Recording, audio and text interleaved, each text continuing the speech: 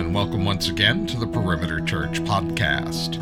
A few things that should never get old: sunsets, mountain views, holidays, and John 3:16. Lead teacher Jeff Norris starts the new series The Gift and the Giver with this sermon entitled Trusting the Giver, which covers John chapter 3, verse 16. For more information and to watch or hear other sermons, please visit our website at perimeter.org. Thank you for joining us today. Good morning, Perimeter Church. Our scripture reading today is John 3:16. For God so loved the world that he gave his only Son, that whoever believes in him should not perish but have eternal life. This is the word of the Lord. Good job, Christopher. Well done, brother. Let's read aloud together our prayer of illumination. Almighty God and most merciful Father, we humbly submit ourselves and fall down before your majesty, asking you from the bottom of our hearts that this seed of your word, now sown among us, may take such deep root that neither the burning heat of persecution cause it to wither, nor the thorny cares of this life choke it, but that, as seed sown in good ground, it may bring forth 30, 60, or 100-fold, as your heavenly wisdom has appointed. Amen and amen. And I ask you a question that perhaps is, and I would even argue is, the most important question you would ever be asked. And it's simply this: do you believe God loves you? I'm pausing because I'm guessing that for the majority of us, perhaps maybe even all of us, we quickly thought yes. But I'm going to ask it again, and this time I want it not to be a quick, instinctive yes, because perhaps you grew up in or around church and you've been a Christian for some time and your just instinct is to say yes. But this time to think a little more deeply of not do I just agree intellectually that yes, God loves me, but do I believe it? Do you believe God loves you? It's a critical question because how we answer that question determines a lot of things. How we approach God, how we think of him, how we relate to him.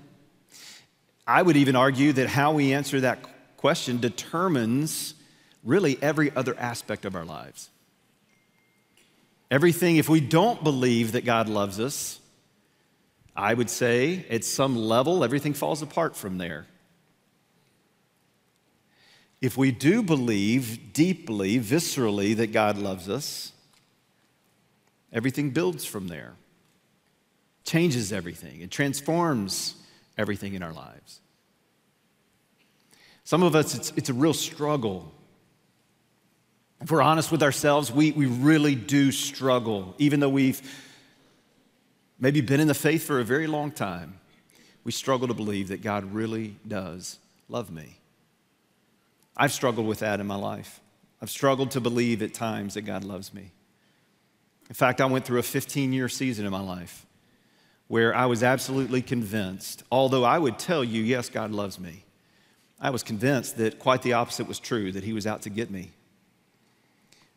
I was walking on eggshells constantly with God. I was convinced because of past sin in my life that, theoretically and intellectually, he loves me. Yeah, okay, I can ascend to that, I can agree to it, but realistically, he's against me.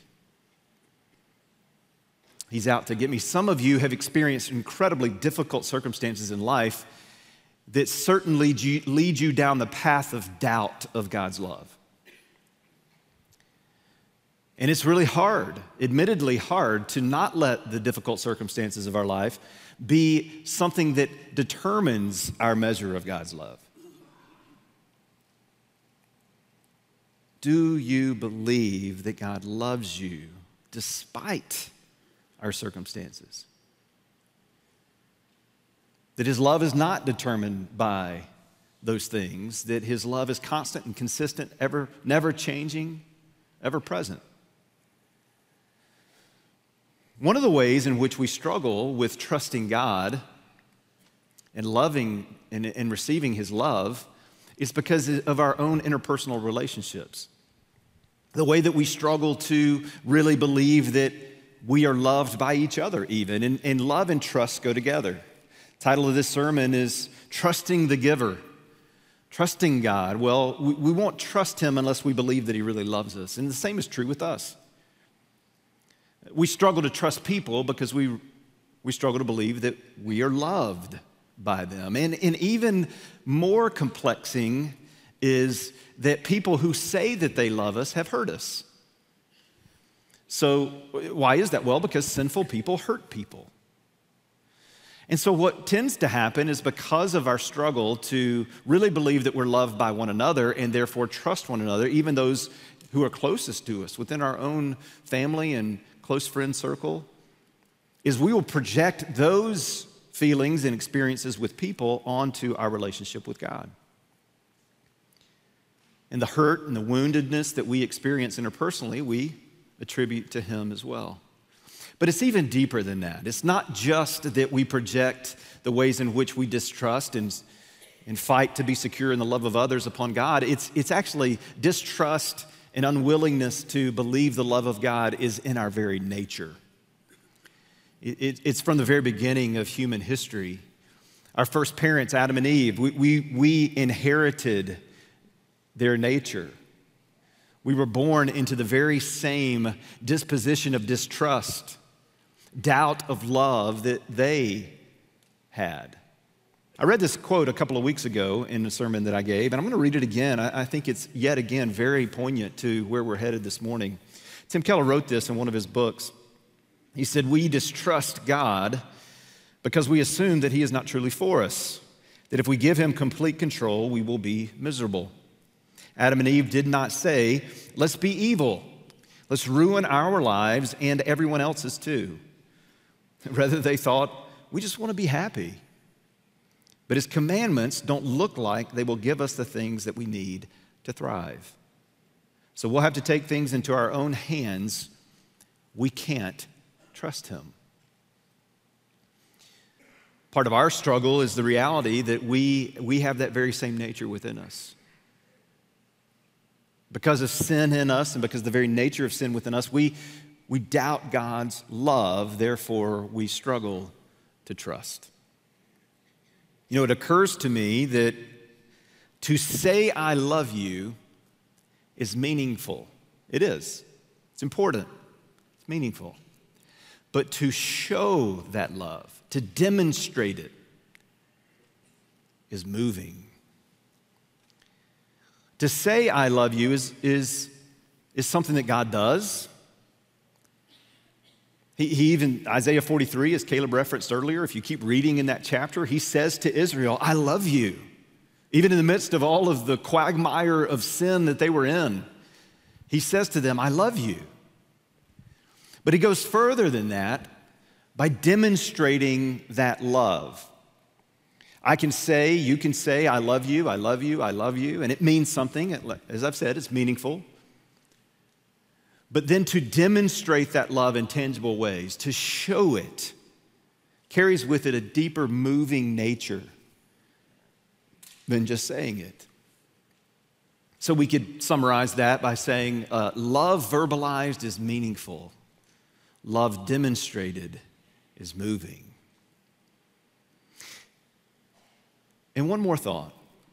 Love is most often expressed in generosity. When we love someone or something, we give ourselves to it. We even shower gifts as a result. And oftentimes, our love is measured by the value of that gift, is it not? I'm not going to give a diamond ring to anyone else than Rachel. Right? That's a measure of my love for her. The extent to which I love her is measured by the value of a gift. We show that in rings and things like that. But God did something profound. He didn't just tell us that He loves us. He showed us in the most unthinkable of ways. John 3:16. There's a temptation within most of us, I'm going to guess, if you're like me, that you hear, see, read John 3:16 and go, this is a sermon that I know. I can relax on this Sunday morning. I can sit back and John 3, the first verse I ever memorized.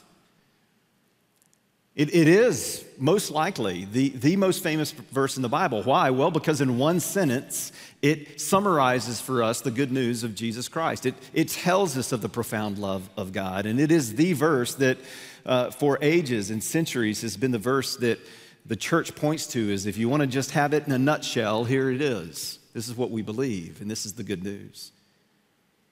And with that, there's a temptation as well to let it become old hat. But John 3:16, I want us to take it this morning, and I want us to take it bit by bit and be amazed again at the love of God. To stare at him and his love in the face. It starts this way. For God so loved the world. Let's take those first two words, for God. We have to pause and take these first two words, for God, and ask the question, well, if John's going to start us there, that for God, he is the one who has done this, who is he? Who is God? And we could spend the next 52 weeks, a whole year, doing a sermon series, and perhaps we should, on who God is. All of his multifaceted character and attributes, all of the depths of which he is who he is, and his uniqueness and his holiness and his otherness, and just the profound ways in which God is God, and we try to wrap our minds around him. But for the sake of this sermon, for this morning, for this time that we have together, we're going to take just one little piece of who he is that is not little at all. It's his very essence, because what does the scripture tell us? Well, 1 John 4:8 says this, anyone who does not love does not know God. Why? Because God is love. He is love. It's not just what he does. It's not just a thing that he expresses and that comes out of him. He is in his very essence love. God is love. Think about that for a moment. He is the measure of love in and of himself. He is the barometer, if you will, of love. He is the very definition of love. What is love? God. God is love. I love one of my favorite commentators, biblical commentators, a guy named William Hendrickson. I love how he says it. He says, God is ever full of life and full of love. Take all human virtues, then raise them to the nth degree and realize that no matter how grand and glorious a total picture is formed in the mind, even that is a mere shadow of the love life which exists eternally in the heart of him whose very name is love. A mere shadow. Henderson is trying to help us kind of just begin to realize that no matter how much I try to fathom who God is as love, that what I could conjure up to the nth degree would be a mere shadow of the reality of who God is in his infinite, unchanging, always and forever love. For God so loved. For God so loved. We could even read that. Love so loved. God is love, love so loved. But don't miss that two-letter little word, so. It's vital. It's critical. It doesn't read God loved, for God loved, but God so loved.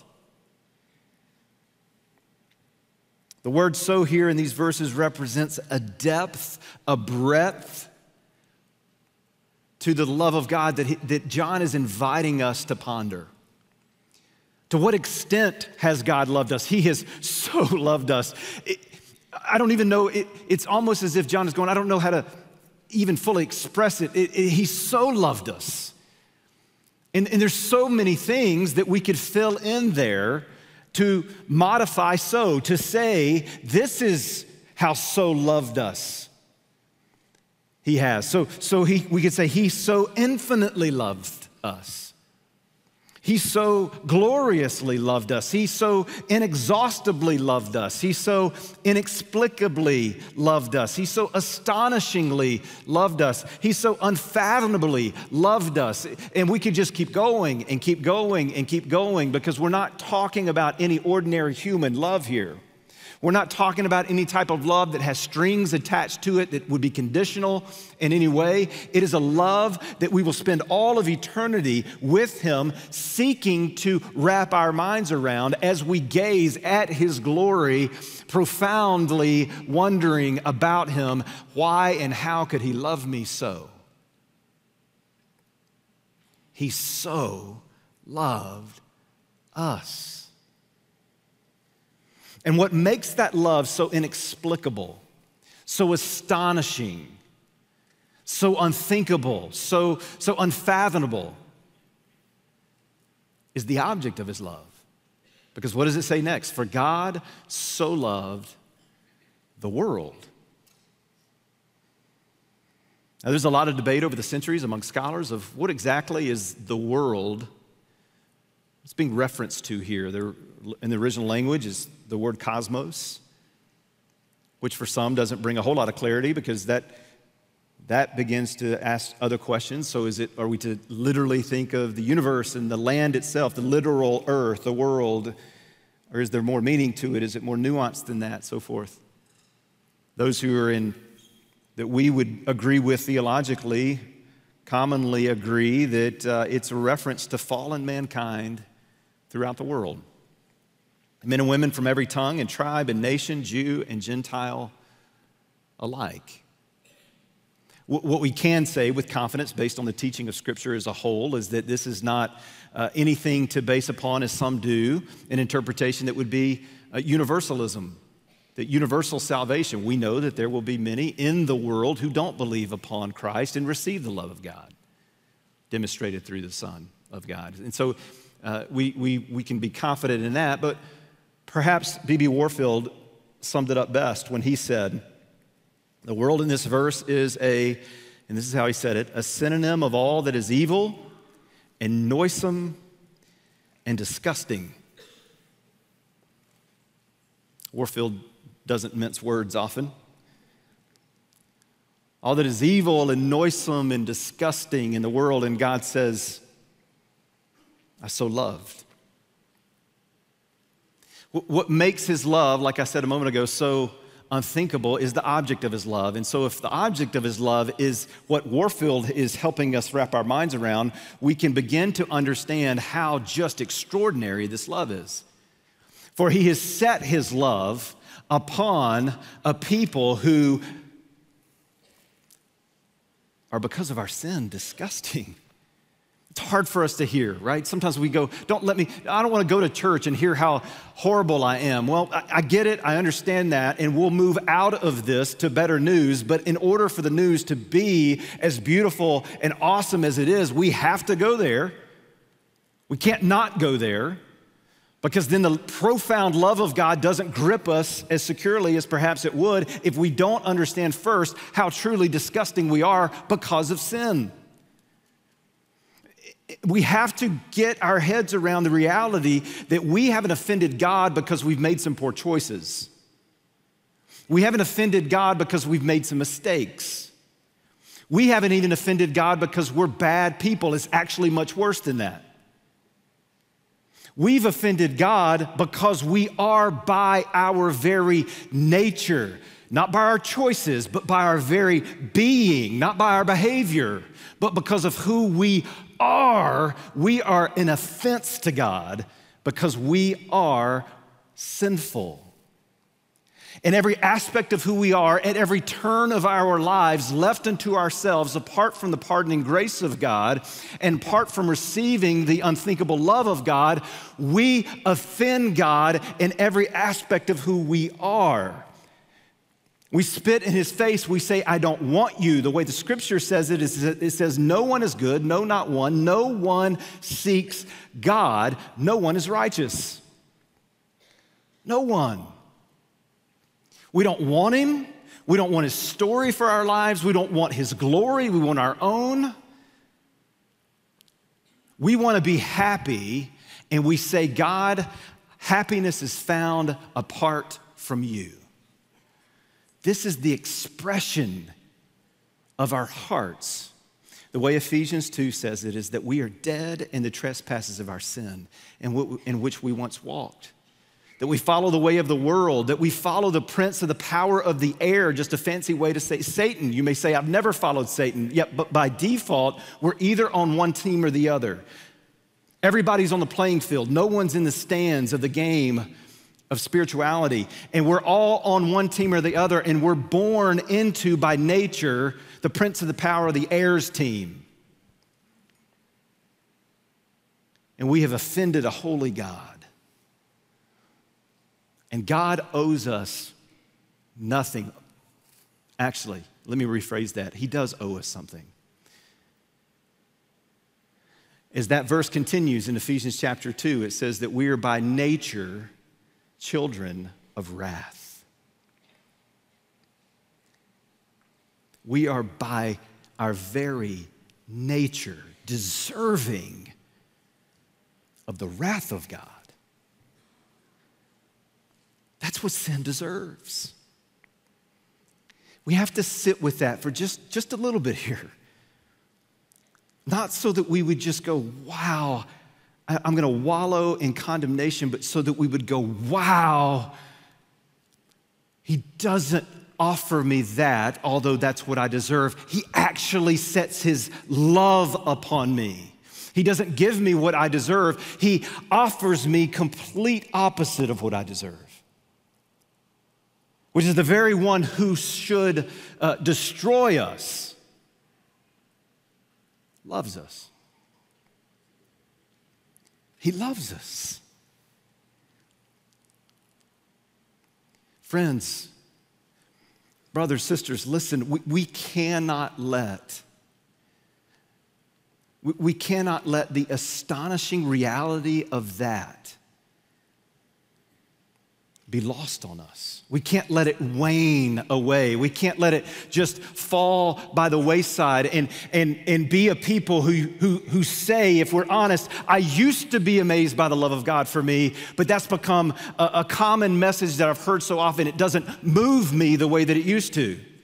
Remember, saying I love you is meaningful, but seeing it demonstrated, displayed, moves me. It does something in me. Bob was preaching a couple of weeks ago, and he referred to this illustration, and he said, Jeff uses this illustration often, and I do, because I don't have that many illustrations to begin with. I just have to recycle them. But I keep coming back to it because for me, it's where I have to keep reminding myself, go there again. And the illustration is simply this. When I was in campus ministry, and for those years, many years, 13 years, over the course of those years, we would take students to New York City during spring break, many spring breaks. We do a lot of mission work in the city on college campuses throughout the city, but we'd always take a day, sometimes 2 days, depending on the length of the trip, and just make sure that the students had plenty of time to enjoy the city, see things that they've never seen before. And so naturally, one of the places that we would always go was the Empire State Building. I'll never forget the first time that I went up to the top of the Empire State Building. I was amazed. Everywhere you look, except for when you look towards New Jersey, it was beautiful.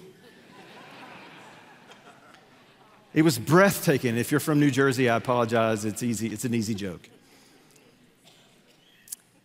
But it's gorgeous. You look south and you see just lower Manhattan and all the crazy, amazing ways in which that city has been built. And then off in the distance, you see see the harbor and you see the Statue of Liberty and you just take it all in and you stare at it. And then you turn and you go north and you look out over that direction and you see Central Park and the concrete jungle all around it as well. And you look down over here and see Times Square and you just take it all in, and it's just this overwhelming sense of awe and wonder and wow. And I didn't want to come down. I remember the second time I went up, walked around for a bit and watched others have that same experience. But for me, it was, yeah, this is cool. Yeah, I remember this. I like this. Not taking near as many pictures, not staring in awe and wonder quite as much. The third time we took a group to New York, I didn't even go up. I said, you guys going up, I'll wait for you down here. And I can remember sitting on the sidewalk outside the Empire State Building, waiting for them to come back down and having this thought, oh, wow, this is exactly what I do with the love of God. This is exactly what I do with the gospel of Jesus Christ and his love for me. It was a profound, overwhelming reality sometime back then where I stood in awe and wonder and just took it in and said, I don't want to come down from this view of your love, oh God. I sense and know the depravity of which my sin has taken me, and I feel viscerally, I see so readily what I deserve, and it's not your love, but yet you have thrown it on me. You have showered me with your love. You have covered me with your love, and I stand at the rooftops of the love of God, and I just go, wow, how could you ever love me? I want to worship you. I want to give my life to you. I want to follow you. I cannot believe that you would love me, oh God. And the more that I sit there, a really unfortunate thing happens, and it's called life. And I don't stay up there, and I come down, and I just get inundated with everything else, and I'll go up occasionally and go, oh yeah, I remember this. This is cool. But eventually I just don't go up there in my heart.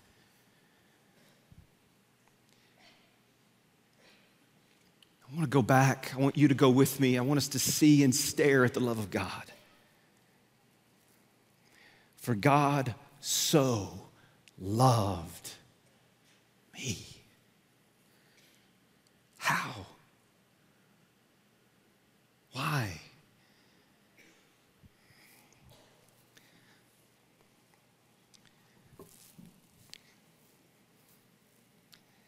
How do we know? How do we know that God has loved us so profoundly? Well, it's the next few words. God so loved that he gave. Remember, love is expressed in generosity. And love is measured by the value of the gift given.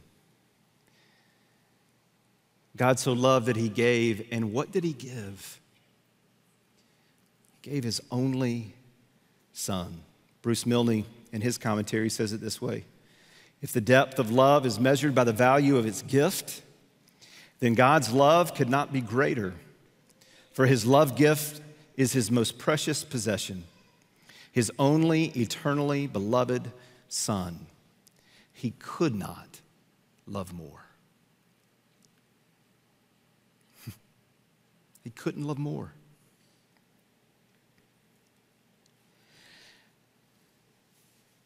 How are we to respond? Well, John 3:16 tells us, when we begin to gaze at this love, there's an invitation to respond to this love, that whoever believes in him will not perish, but have eternal life. Whoever believes. That we would believe upon him. I'll come back to that word believe in just a moment. But I want to focus just for a moment here on the word perish. What does that mean? That if we believe upon him, we won't perish.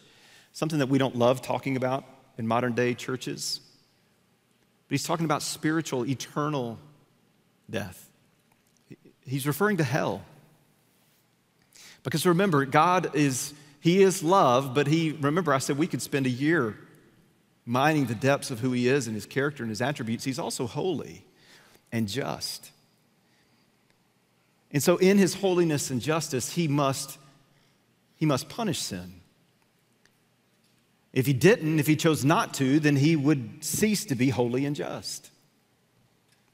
And so although he is indeed love to an incalculable level, he's also just, and he has to punish sin. And sin, if we don't receive the love of God for us, has eternal ramifications.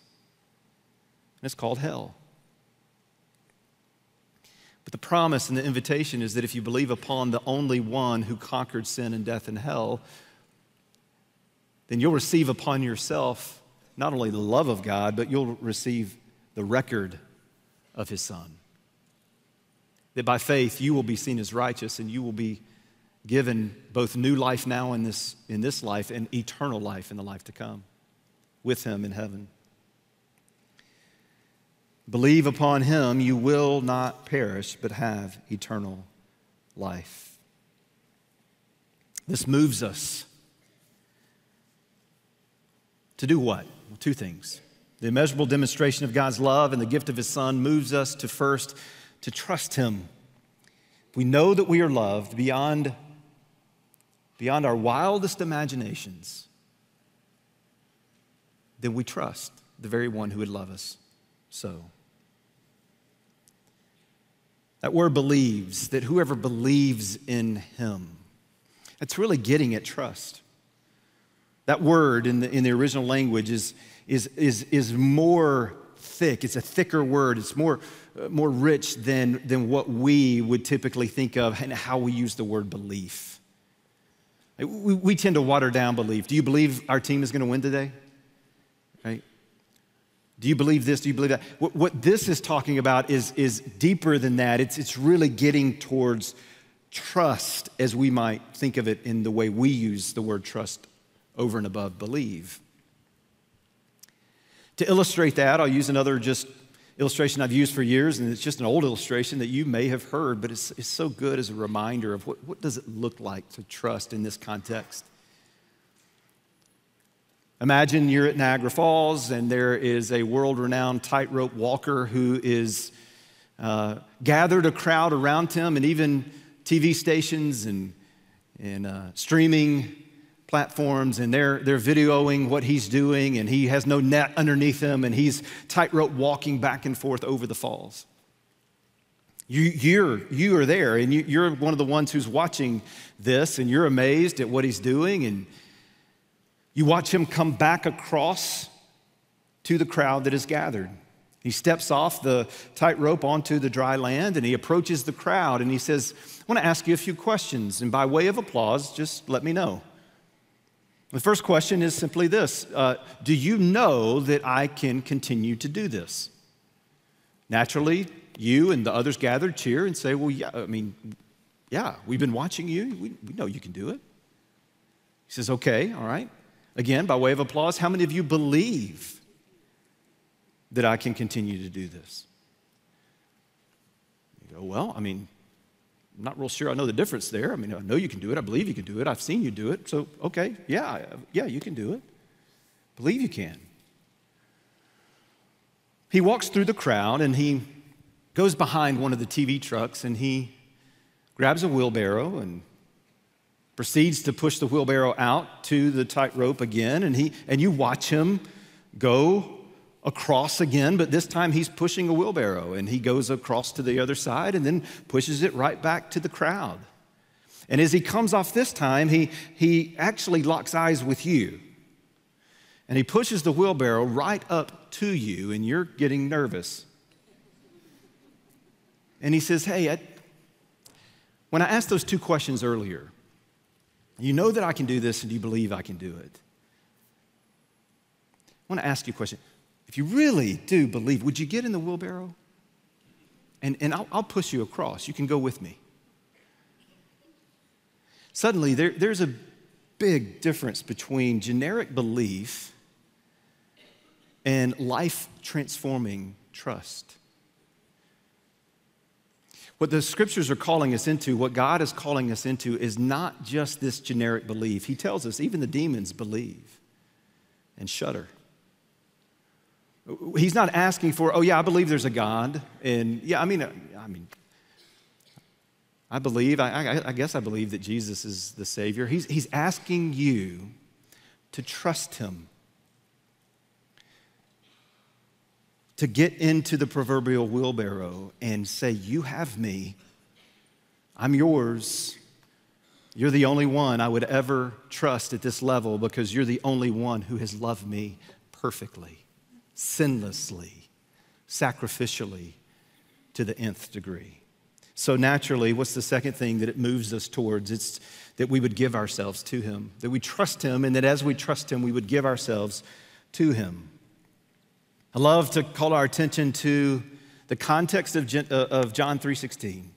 It takes place, it's nestled into a bigger story. And the bigger story is this story of this conversation that Jesus is having in the night, in the shadows of the night, with this very influential Jewish man named Nicodemus.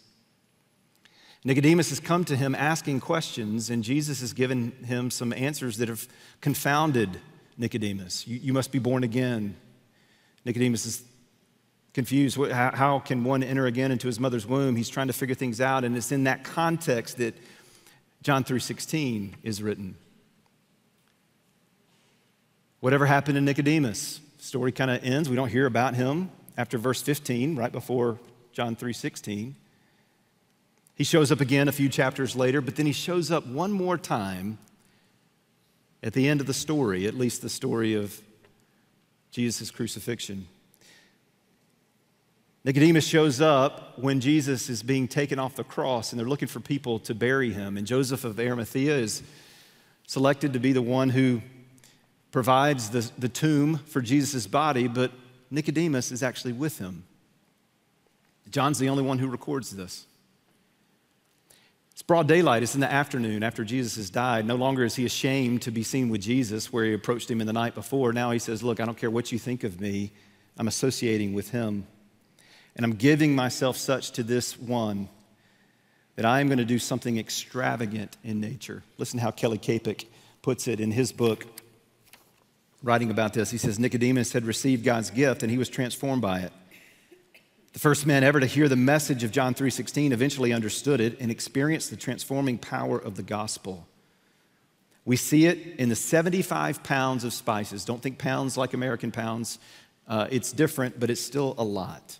It's extravagant, which amounted, as he says, to the extravagance in the extreme for a Jewish burial. Here's the point. The point is that when Nicodemus trusted Jesus, he mirrored Jesus in his generosity. Remember, who is God? For God so loved, he gave. Who are we if we are Jesus' people? We are people who also, in response to his love, we love, and what do? We give. And we give generously because it's the nature of who our God is, who we are now united to through trusting in his Son. We're amazed that we have been taken from hell-bound slaves to spirit-filled sons and daughters. Only and completely because of the love of God. And how do we respond? We give. We give our lives. What does that look like? How? How do we give our lives? What does it look like to give in response to God's love? Well, that's where we're headed in the next 3 weeks. So I hope you'll come back, enter in with us as we consider what does it look like to give in response to the love of God. Father, thank you. Thank you that you indeed love us more than we could ever even begin to fathom. Stir within us, move us, O God, as we consider not only that you have told us that you love us, but that you've shown it in the most extravagant of ways. There will never be, never has been, never will be again, a demonstration of love like what you have given in Jesus. Would you move our hearts? Would you awaken us? Stir within us that we may love and give as you do. We thank you in Jesus' name. Amen. You've been listening to the Perimeter Church Sermon Podcast. Perimeter Church is located at the corner of Highway 141 and Old Alabama Road in Johns Creek, Georgia. Please visit our website at www.perimeter.org for more information, to give us your feedback, and to find other sermons from our teaching team. Thanks for making this podcast a part of your day.